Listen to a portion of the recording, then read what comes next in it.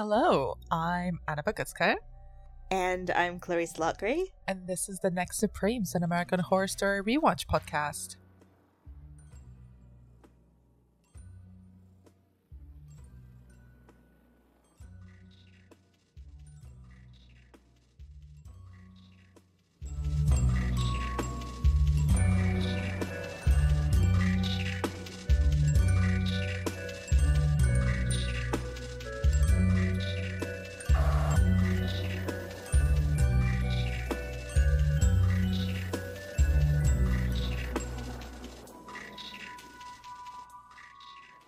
In this episode, we find out more about Stanley and Maggie's scheming. But also some other stuff happens. Today's episode, titled Pink Cupcakes, was written by Jessica Sharzer. Let's remember the writer of A Simple Favor.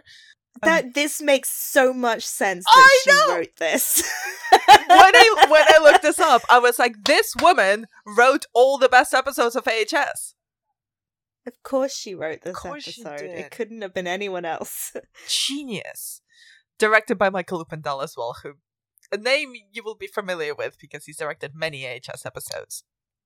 So, let's begin maybe with Stanley, mainly Stanley, but Maggie is an accomplice, with their plans to murder and take advantage of the freaks and sell them to the American Museum of Morbidity? The American Morbidity Museum. Mm-hmm. I want to ask you, what do you make of not just their plans, but the way that the episode shoots it? Okay, this is one thing I hate about this episode. Yeah. It does not one, but two fake outs. Yes. You can't do it twice in the space of 1 hour. Who are you? It's so confusing. Jessica! We love you, Jessica, but why? Yeah, because it's all Stanley's fantasy, right? Yeah, but like, also, because the first fantasy, he's at the museum and having a bad time because they're about to reveal the exhibit, and the woman in charge is like, I am so excited to announce the man responsible for all of this, and it's not him. Mm-hmm. So in your own fantasy, you're still a loser. Stanley. I think Stanley just likes being angry at people and feeling like he's being underappreciated. I don't think he's the sort of person or character who would know what to do with that if he got the recognition that he so wants. That's true. But yeah, so the main thing is that Maggie's having second thoughts. Stanley is closeted, and she's like, I want more money because I'm doing all the hard work. And also she's like, I'm super horny for Jimmy, and like, you know, you gotta give me more money to keep a lid on that. So.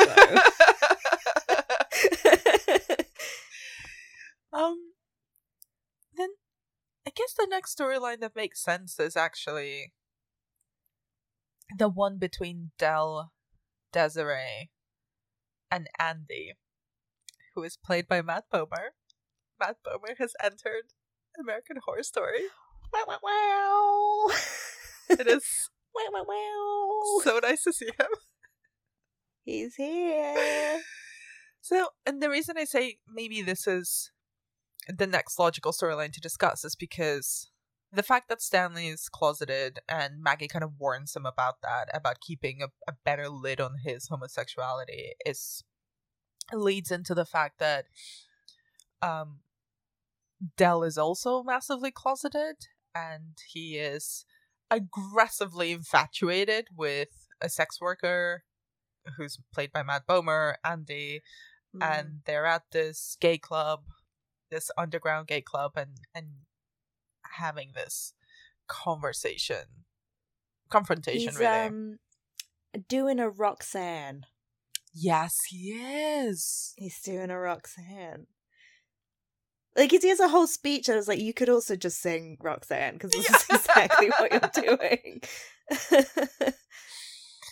But yeah, what do you think of the way that this particular storyline is played out, especially with Dell, who has not really been given that much depth so far? Yes. Like, this is the thing.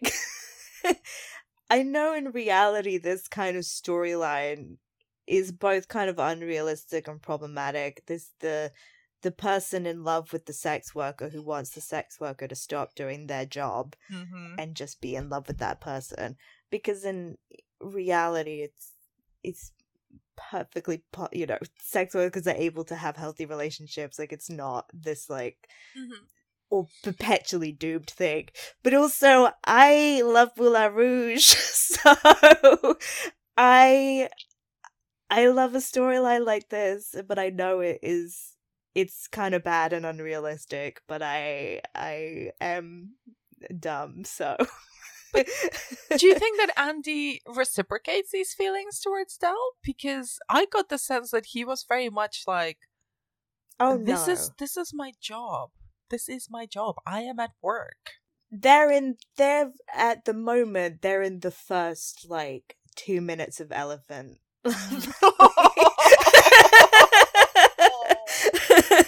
The bit where she's like, no.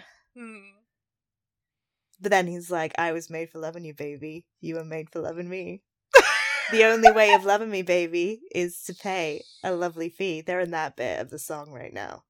I'm sorry, I love Moulin Rouge so much. Moulin Rouge is amazing. Dangerous addiction to that movie.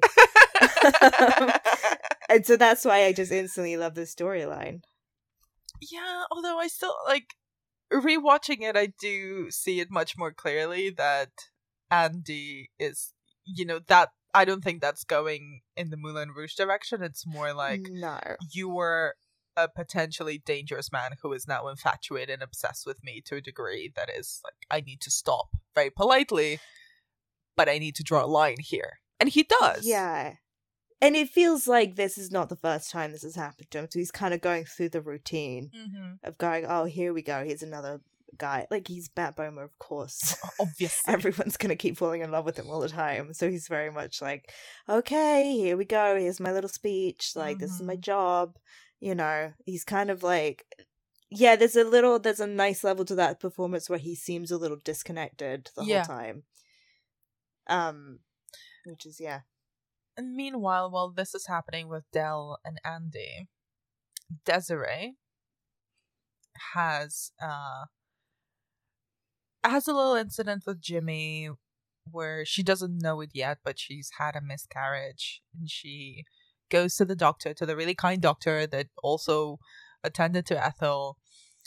And this scene I found so beautiful, so moving, when she gets told by the doctor that she is not genetically a hermaphrodite, or what's now understood to be called an intersex person, that she can have children, and that she was pregnant and miscarried. That shot on Angela Bassett's face while she's being told all of this information by the doctor off screen, this is one of those moments. It's so... This season has so many great acting moments. It's honestly. so good. It's so good. And, like, it's interesting because it's coming at it from, a more unusual angle, but I think this scene, speaks a lot to experiences of body dysmorphia.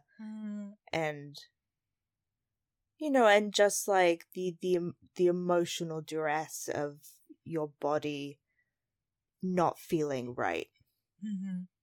And so for her, like, this sense of, it's like that sense of relief of like, oh, with this very small surgery, like, I could feel right I'm gonna feel right in my body. And that's so powerful, and like it's a kind of thing that you don't really see often in media, these kinds of, and again, it is, it's coming at it from a, kind of like the not the obvious angle, but I think all the emotions are there. And it's Angela Bassett, so she like absolutely kills the scene. And it feels like such because Desiree up to this point has been like a very over the top, slightly campy character, and like she extends her on stage persona to the backstage as well. Kind of when she's not, performing, she still is. And this feels like such a raw moment where she realizes and accepts certain things, or kind of lets go of certain preconceptions and ideas of who she is, and what she's allowed to even entertain as a possibility, like the idea of having children, or the idea of being seen by other people as who she is. I just thought it was such a layered moment, and obviously a lot of it goes to Angela Bassett and her performance, like in just that close up, everything that she's doing, it's incredible. That's why she's Angela Bassett. I know, it's too much. But of course, good things cannot last for a very long time, and she leaves Dell. She's like, fuck you, I'm gonna get myself a white picket fence, I'm gonna have myself a husband that's not you, I'm gonna have all the babies not with you. And he goes off and he breaks the fingers of the nice doctor.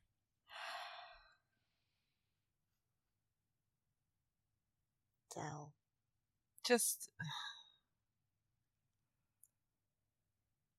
okay. I don't like him. Yeah. Let's just say that. Like, go to therapy. Yeah. This is one of those moments you're like, this person just really, really needs therapy right now, because they're clearly dealing with some shit inside, and they're dealing with it in the absolute worst way possible by ruining somebody else's life. So, no, Del. And before we move on to the thing that we need to discuss, shall we talk about the Elsa Stanley dynamic that exists so far? Because Stanley comes blazing in as like pretending to be a hotshot television producer, and sort of tries to, fake tries to lure in Elsa to audition for him.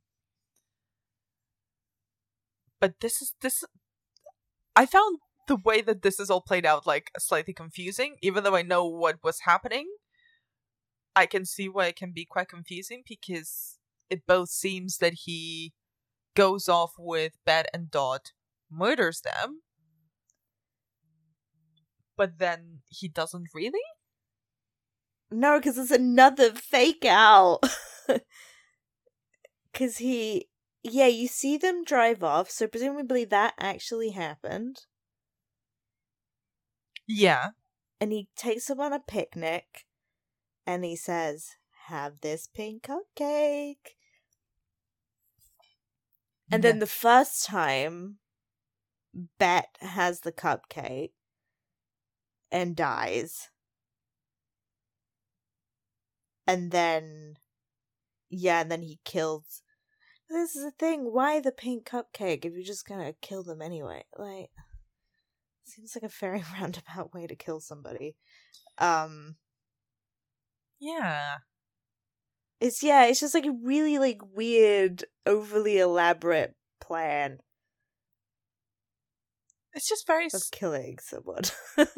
It's very slow. Just like, smother them or something. I don't know. Well, but that's what he does eventually to Dot. And it's like, so really the pink cupcake was like you're just opening the avenue of things not going your way, which they don't, because then it's a fake out. And in reality, Dot said, no cupcakes, because we're watching our figures.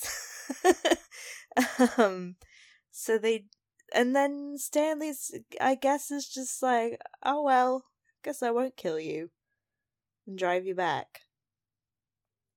Yeah, I feel like that whole part of this episode, the second fake out in particular, is just unnecessarily confusing for the very simple thing that they need to tell us, which is that Elsa gets really jealous of Bet and Dot and sells them to Dandy and Gloria Mott. Yes. We don't need 15 minutes of a fake out death. Of him going to murder them and then being like, oh, they didn't fall for the cupcakes. I've been stumped.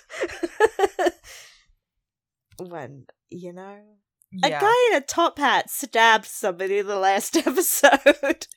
I feel like it's not that hard to kill people in this universe. You don't have to put that much effort into it, Stanley. And on that note, is it time for us to move on to the Dandy Mott storyline? Yes, let's do it. I don't know where to start, Clarice. So. I just need to apologize in advance for every single word that's going to come out of my mouth. Well, so he's killed Dora. Yes. And he just goes to bed. He's like, someone will clean it up. Done with the day, puts on his jammies, goes to bed. So his mother finds the body the next morning. And she's upset. And I love that he walks in and he's like, oh, wow, my God, someone must have broken in. Wow, this is wild. Oh no, wait, did this happen in the last episode? No, this is this episode. It's the very beginning. Yeah, I'm sorry. I just had a brain fart for a second. Yeah, I love the fact that he just walks in like, oh wow, somebody must have broken in, and the mom is immediately like, it was obviously you. And then he breaks immediately, and he's like, Mommy. Yeah. He's like, Mommy, I'm sorry, so Mommy. Sorry. It's all your fault. You didn't let me be an actor. Which is like, okay. And so then they plant some flowers. They do. I mean, this is kind of a similar storyline to Murder House, where they just dig a very big hole in the backyard, and put some flowers and just go, wow, that's that. This will not come back. There will be no consequences to this, probably. Sure. Well, they probably won't be, because they're super fucking rich, and Gloria's like, this is a problem we have, because we're too rich. So, and too inbred. I mean, she specifically is like, yeah, Dandy, you're just very inbred. I'm sorry. I probably should have told you earlier, but cousins all the way down. Yep.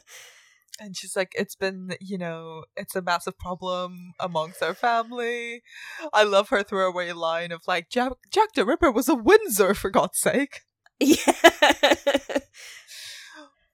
Which, that's a theory. Well, maybe we'll get to that later. Maybe. But this whole thing leads to... I was setting it up. I was teeing it up so you could, because I know you want to do this, so I'm teeing it up for you. So thank you for teeing it up for me, because discussion leads to the best, most memorable scene, monologue in this entire season. The Dandy Mod American Steel monologue.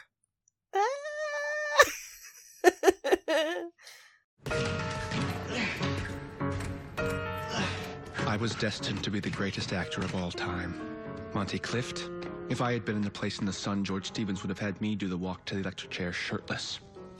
I mailed away for one of those Charles Atlas exercise routines they advertise in the back of the Superman comics. And I practiced acting faces in front of the mirror. Sad, happy, moody. But Mother wouldn't let me. But she can't keep my greatness in the slips. One door closes, another opens. And this body is America. Strong, violent, and full of limitless potential. My arms will hold them down when they struggle. My legs will run them down when they flee. I will be the U.S. Steel of murder. My body holds a heart that cannot love. When Dora died, she looked right into my eyes, and I felt nothing. The clown was put on Earth to show me the way. To introduce me to the sweet language of murder. But I am no clown. I am perfection. I am greatness. I am the future, and the future starts tonight. My voice is breaking. Which is just Finn Witmark in his tiny whities and white traders doing a lot of body weight exercises. It's very Lockdown 1 vibes, where he's just doing a lot of of body weight exercises. Lockdown 1, like he's still pretty confident with his body.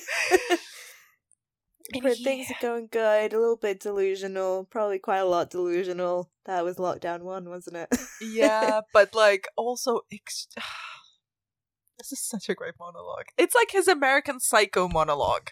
This is my thing that I've always thought about this scene. Mm-hmm.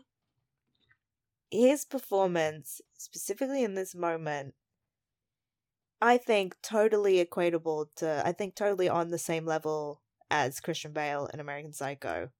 Oh, 100%.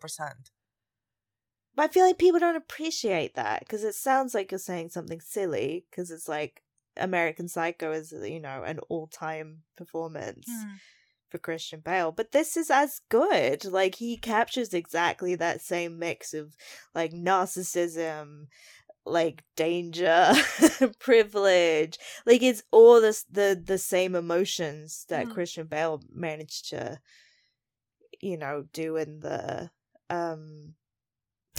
when he's doing the dance in the raincoat. Like, that's the same vibe.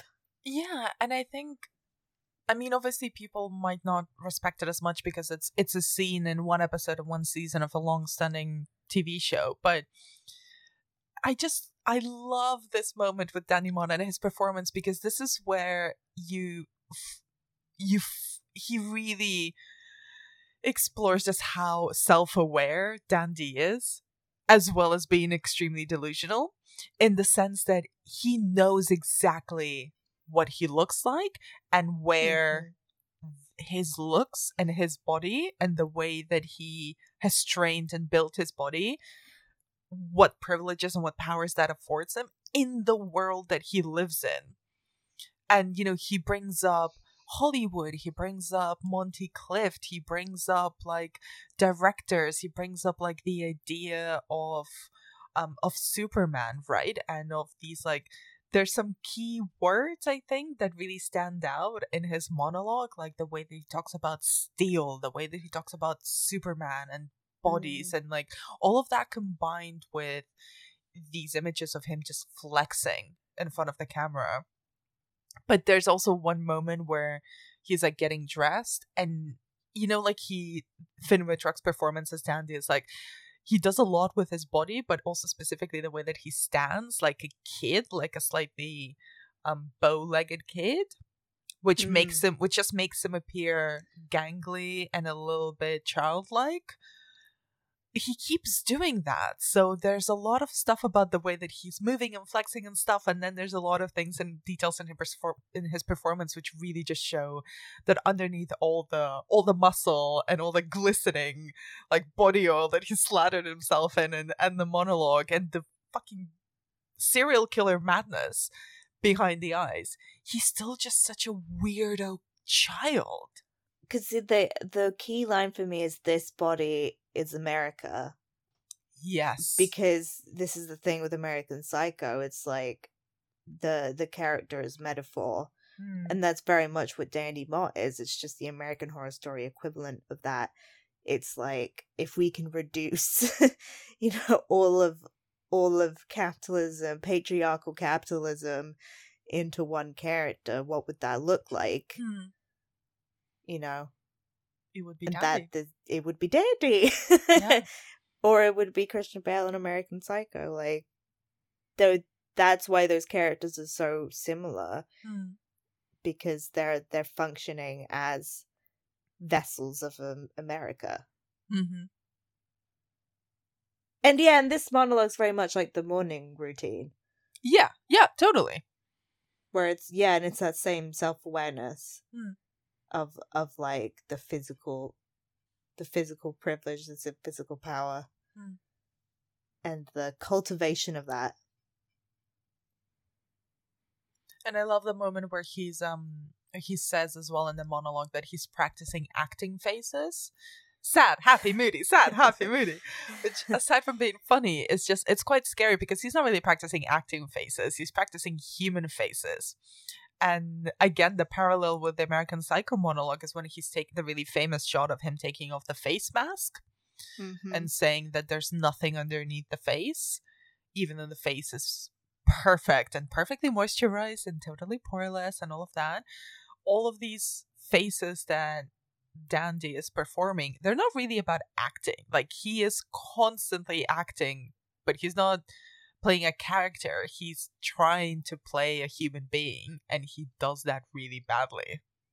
Very badly, so. Also, he's so hot. Have you been waiting this whole time? You're like, academic point, academic point, academic point. Also, he looks really hot. Look, this is another moment where I'm going to recycle that meme of I am looking respectfully. You're looking respectfully. Or you looking disrespectfully? No, I am appreciating aesthetically.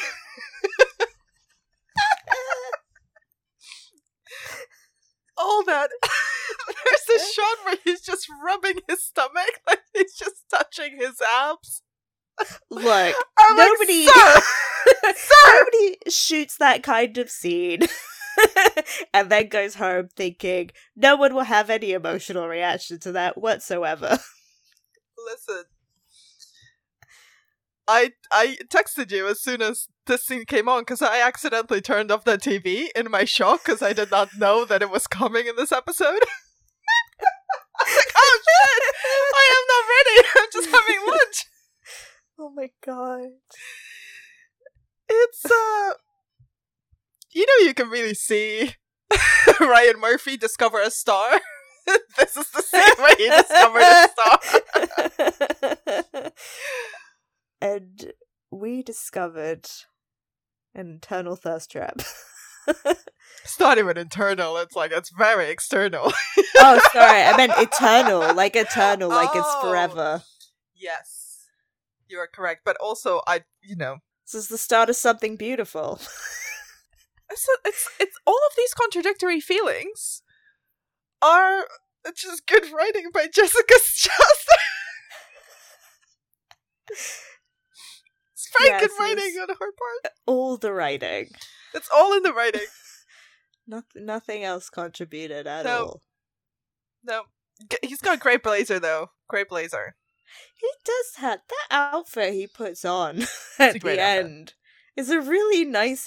I enjoy the blazer, but also the little oh my god, what's it called? The little scarf in his shirt. Oh yeah. What's it called? I don't know what it's called. I don't know what it's called. The little thingy thing that posh people. You know what posh people? Posh people put a little scarf under the shirt. I know what it is. My mind is completely blanking. I know what it is. I don't know what it's called because I'm not posh people. That scene has robbed me of all language.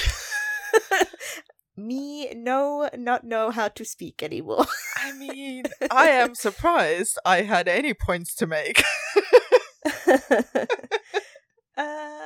I apologize, everyone. I'm sorry. I'm sorry, Finn Whitrock. I'm sorry, I hope you're Finn. not feeling too objectified. We do also think you're an incredible actor. It's a otherwise really we would great not have- performance. Yes.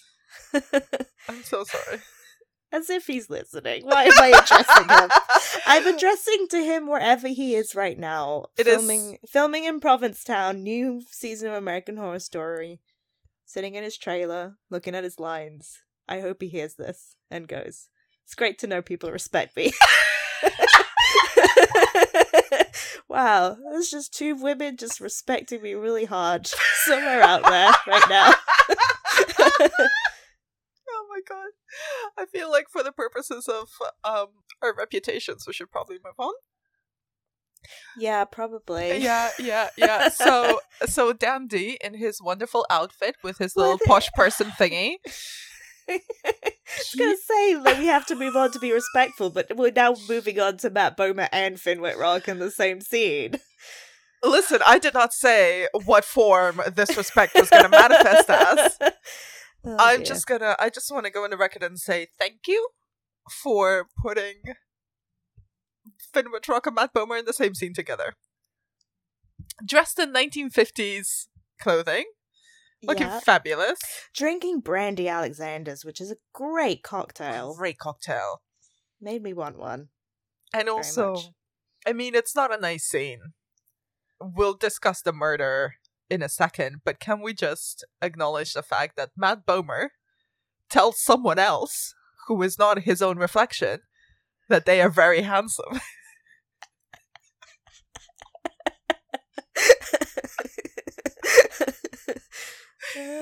What? Look, game respects game.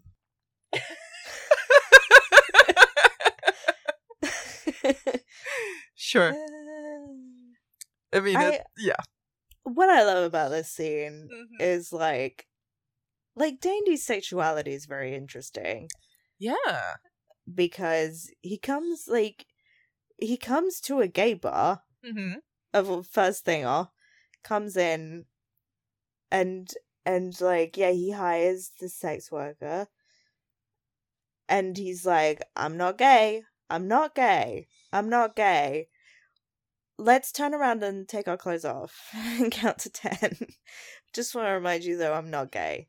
It's like, are you sure about, like, I don't know. It's like an interesting scene because yeah. and they're both in their undies. I think this is where he's even potentially more interesting than Patrick Bateman from American Psycho, because Patrick Bateman is a misogynist through and through, but Dandy's sexuality is kind of entirely tied up in his own narcissism. So what I was talking about before about like him being fully aware of how people look at him and what he looks like and how that fits into people's definitions of goodness. Like I think he's also aware that he looks like a man that other men would find attractive, not just women. Like I think Yeah. it's not so much about his sexuality, I don't think, as much as it is about people watching him and looking at him in a way that he understands but cannot reciprocate. Yeah, because it feels like, well, it's like he only equates sex with power and the power that it gives him. So like his acknowledgement that like he is a handsome guy, here is another handsome guy. Like, why? Oh, look at us! We're in a bubble of power right now. Because I think he does on some levels like see there's something connecting him to Andy, you know, like a recognition. I think that's why he targets him in a way. Yeah, I don't know. It's interesting. it's very interesting. He then proceeds to murder Andy, Matt Bomer, and it's a really vicious murder, isn't it? Yeah, and then like the most interesting part of it is when he's chopping the body, because he's doing the whole chop the body up, put it in the bathtub of acid thing. I'm saying that like, the thing that you do when you're chopping up a body. We've all been there. But Andy's not dead. And his reaction is to get angry about it. Mm-hmm. And he's like, why are you still moving? You're making me feel bad. Stop it. And that, again, talking about things that separate him from Patrick Bateman, it's like, it's going back to the childishness, which maybe makes him a more accurate representation of, like, this body is America. Mm-hmm. Because it's recognizing the relative immaturity as well. Mm-hmm. That he's having a tantrum because the murder didn't go the way that he wanted it to. And also, I guess there's another interesting layer to, there was this meme a while back which Matt Bomer beautifully put down on Twitter, where like people were saying that a lot of the men in Ryan Murphy's show or his like recurring cast all look exactly the same. And I think there's something interesting about like Matt Bomer and Finn Wittrock, who are like both quite classically handsome and like have strong jaws and like dark hair and stuff like that. Like jawline for days. Sorry, that's a reference to a later season. We'll get to it. They do both have a jawline for days, but my point being that the fact that this, like, the dandy's body is the body of America, killing someone who looks not dissimilar to him physically, and getting so annoyed at him and kind of,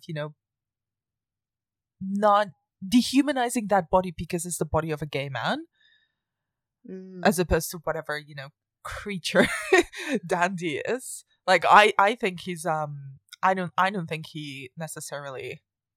I genuinely don't know how to think of him, like what his sexuality is. I don't think it's necessarily as relevant. I think it's much more inhuman. I think that I think that comes back to the immaturity. I don't think he understands what it is. Yeah. So I don't think he's potentially doesn't have a sexuality, and not in the sense that he's asexual, but the sense that he just doesn't know, because he does that entire part of like human life just is not, he doesn't know it, he doesn't understand it, doesn't recognize it. And the fact that Andy just keeps surviving, and Dandy throws a little tantrum like, why are you making this uncomfortable for me? Why are you making it uncomfortable for me to murder you? Yeah. It's I think it's like a really powerful metaphor for a lot of the socially permissible violence, I guess, is a way to summarize it. Yeah, because it's like the idea that this should be an absolutely consequence-free murder. Because like that's the thing, a lot of like bigoted violence and destruction and oppression, there's like that, there is that assumption within the aggressor that there will be no consequences. And that's why when there are consequences for like, more minor things, people fucking flip out, because there's no sense in their brain that does that make sense? It's like because that you're making me feel bad. I mean, that's like the white woman tears, when someone's confronted with their actions, of being like, oh, you're making me feel bad. I'm the victim here. I mean, isn't that just such a common thing to see? And obviously this is like in a really extreme version because it's a murderer killing somebody and being like, why are you making me feel bad for murdering you? But yeah, again, if you're coming back to the metaphor, like it's just it's that American Horror Story thing of here's a really outrageous version of a real and commonplace situation. And I guess the only last thing that we haven't discussed about this episode is the fact that Dora's daughter, Regina, who's played by Gabori Sidibe from coven. Yay. Calls up the Mott house asking about her mother, who she hasn't heard from. Yeah. And Gloria kind of just says that she's buying squash. Reels off some nods. But what I love about that scene is when she hangs up, because it's been a split screen of the two of them having a conversation, and she hangs up, the Regina split screen goes away, and there's Danny covered in blood in his underwear. Like, mother. I did an oopsie. And also Gloria also goes off on Regina, like, was I a good mother? Oh, yeah. And she's like, I don't want to deal with this. I love Regina's answer of, like, basically saying, this is a lot, and I'm feeling very uncomfortable, so I'm just gonna go. This is TMI. I do not know you, lady. You are just my mother's employer. Is there anything else about this episode that we need to talk about before we get into our categories? No, I guess not. We kind of covered everything. So then, what is your top quote of the episode? I mean, it's obviously the speech. Obviously. Yeah, should I shout out a quote that isn't from that? Because I feel like we've covered the speech. Mm-hmm. I like when Betty says they're talking about Stanley giving them a TV show and doing all this. Oh no, Elsa's gonna take them for a makeover. Mm-hmm. And Dot's like, well, that's obviously sus. And she's like, who cares? I love a new hat. You're gonna get murdered over a hat, Bet. Get it together. How about you? I think mine would be Elsa's little monologue, like, rant against television. And where and these are not back to back, but they're part of the same speech where she was like, I would rather be boiled in water than be on television. And then, like, goes off about how motion pictures are the expressions of our souls, our dreams, our inner fantasies. But do I get to be on TV? Oh, I also enjoyed when Dandy and Andy in the trailer, this is right before the murder, and Dandy just says, whatever magic happens, happens.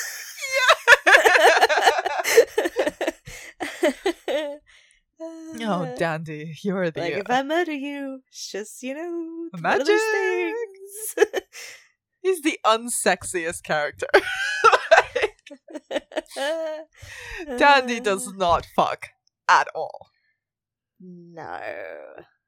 And what about the Boma Bono Award for the horniest moment? No, I think that's obvious. I mean, yeah. Oh, wait. Oh. Wait. What's yours? Just the whole undie little tidy whitey situation. Everyone's in their tidy whiteys in this episode. Someone's just super horny. Yeah. I was actually going to say Matt Bomer's appearance in general. And the fact that Dell is so desperately infatuated with him. This is a very horny episode, because we should also shout out Jimmy is horny as F in this episode. Because he first tries to kiss Maggie, and she's like, oh, I want to, but no. And then he's like, oh, boo. And so then he goes to Desiree, and she's really upset, so then he affectionately pats her thigh, and then just goes in for the kiss. It's like, Jimmy! Boundaries, my dude. Boundaries. Just, like, be a little bit less horny. There's a lot. Within, like, 20 minutes, he's trying to kiss every woman on the circus. Oh, Jimmy's such a sad boy. Jimmy. I'm so sad. Could you give me a blowjob? toots. And who wins in this episode in Paulson v. Paulson? Beck, she's getting a new hat. Well, neither of them, because they've just been delivered to Dandy, so that's pretty bad news equally for them. Yeah, I was only gonna say Dot because in the second fake out, she has to see her sister die. Yeah. And feel her sister die, even though it's not really happening. But that didn't happen. I know it didn't happen, but in terms of the performance of Sarah Paulson, right. I thought that was really great. Yes. And did you pick up on any cinematic references this week? Well, I mean, American Psycho. Yeah, obviously. Was there anything else though? I don't know. Did that split screen moment, was that referencing something? It seemed familiar, but I mean, it's very De Palma. Yeah. De Palma loves a split screen. Sometimes people associate split screen with a Hitchcock, but he only really used it in one film of his. I believe De Palma's much more of a split screen fan. But was there like a specific thing in a De Palma movie where there's like someone covered in blood? At the when it's just that thing of the like the jump scare where it's split screen and then it goes. There's a lot in Carrie, in the final Carrie, in the Carrie massacre scene in the high school at the prom. Oh, true. There's a lot of split screen of her and her murdering other people and them getting covered in blood, and she's already covered in pig's blood anyway. There's a lot of bloody there. And then there's in Snake Eyes at the beginning, there's a lot of talking on phones, as there is here, because the split screen is used in a really weird scene where there isn't that much drama going on. It's just a conversation between Regina and Gloria on the phone. So you're like, okay, is this really where you needed to use that? Yes. Did you pick up on any insensitive historical references this week? Well, the Jack the Ripper was a Windsor line is referencing an actual theory that is nonsense by the theory that Prince Albert Victor, the grandson of Queen Victoria, was Jack the Ripper, and it comes from a single guy called Stephen Knight, not the one who wrote Locke. I presume so. He wrote the book Jack the Ripper, The Final Solution, where shall I read what it says? So in one theory, Albert contracted syphilis from a sex worker during a trip to the West Indies. Over time, the disease progressed and began to attack his brain. Now, quite insane. It's a weird way to phrase it. He decided to take revenge on the sex workers of London, and for a few years he carried out the string of vicious killings we associate with the Ripper murders. I would argue probably not much evidence for that. To say this guy had syphilis, so he probably became a murderer. It's quite a tenuous theory. I mean, the Ripperologists and all the theories around who Jack the Ripper was are so fascinating. And the second theory doesn't connect Albert directly to the slayings. Instead, it suggested that Albert fell in love with a young Catholic girl who lived in Whitechapel. The two married secretly and had a child. But the idea that the eventual heir to the throne would have a child with a commoner, particularly a Catholic one, was unacceptable to the royal family. In this scenario, the killings were actually the work of agents of the royal family, murdering anyone who had any knowledge of the prince's secret marriage or child. Of course, there's no record of anyone alive at the time suggesting the royal family or anyone associated with them was behind the Ripper killings. The root of these theories actually seem to come from the 1960s at the earliest. Here's the problem, he wasn't in London during any of the murders! What? Oh, she just wrote a whole book being like, yeah, this guy did it. I'm gonna write a book being like, yeah, it was Arthur Conan Doyle, he did it. And then he wrote Sherlock Holmes to make people think that he would never be a murderer. I mean, The theory is as good as what this Stephen Knight came up with. I'm sorry. I do you know what? I'm kind of into it in the way that I'm into like a sort of, putting Dorian Gray into random like supernatural YA stories where it's like, oh, Dorian Gray is a superhero. Are you talking about Sabrina? I'm talking about both Sabrina and the League of Extraordinary Gentlemen. Yes. Yes. And Penny Dreadful, to be fair. Oh, yes, that too. Well. I love Penny Dreadful. Great show. I mean, this is bound to be a Guy Ritchie movie at some point in the near future. Well, wait, the ending of From Hell, sorry, spoilers for a very quite old movie, but the ending from Hell is that it's the Queen in that one, I think. I think it's actually Queen Victoria. No, it's not her, it's her doctor. So doctor. Yeah, so that's one of the spoilers for From Hell, but From Hell is actually a great movie, I think. It's based on a graphic novel, but it's kind of based on one of these theories. And it's not Queen Victoria, it's one of her doctors who does the murders to cover up the illicit marriage between her son and a sex worker. Right. Who becomes pregnant.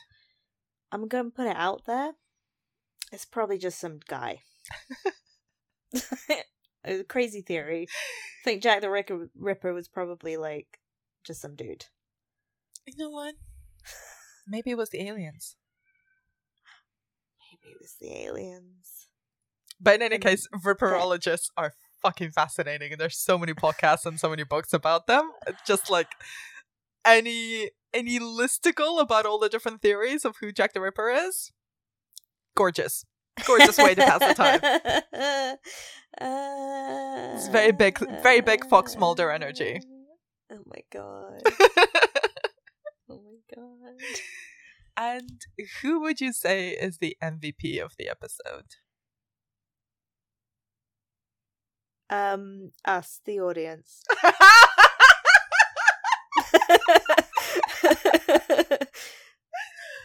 The two of us. We are the MVPs. We win. Thank you. I'm gonna say it's Jessica Sharzer, the screenwriter. Great shout. Oh, because she wrote this fucking monologue, which is spectacular. It's so good. So good. Jessica, if you're listening. Stan.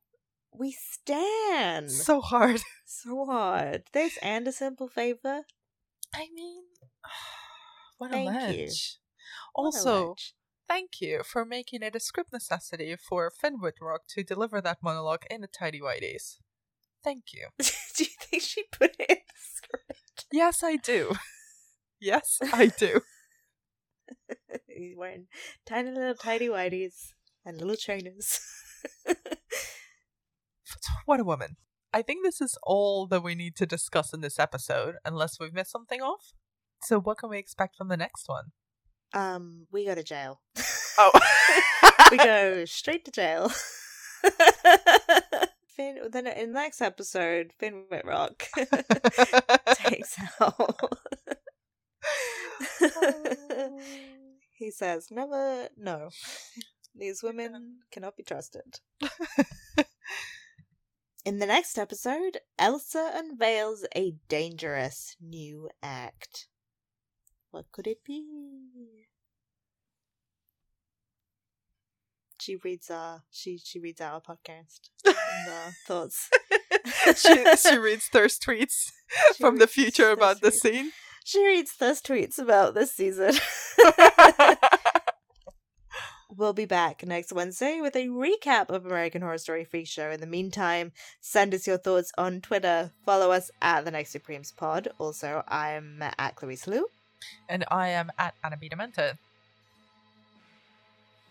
I'm going to take so many screenshots of that scene. I think Tumblr's already done that for you. Tumblr really likes that scene. Oh yeah, I mean, are we surprised? No. What? Are there fan cams on TikTok? The Dandy Mott fan cam? Is there a Dandy Talk? We should find out. Dandy Talk!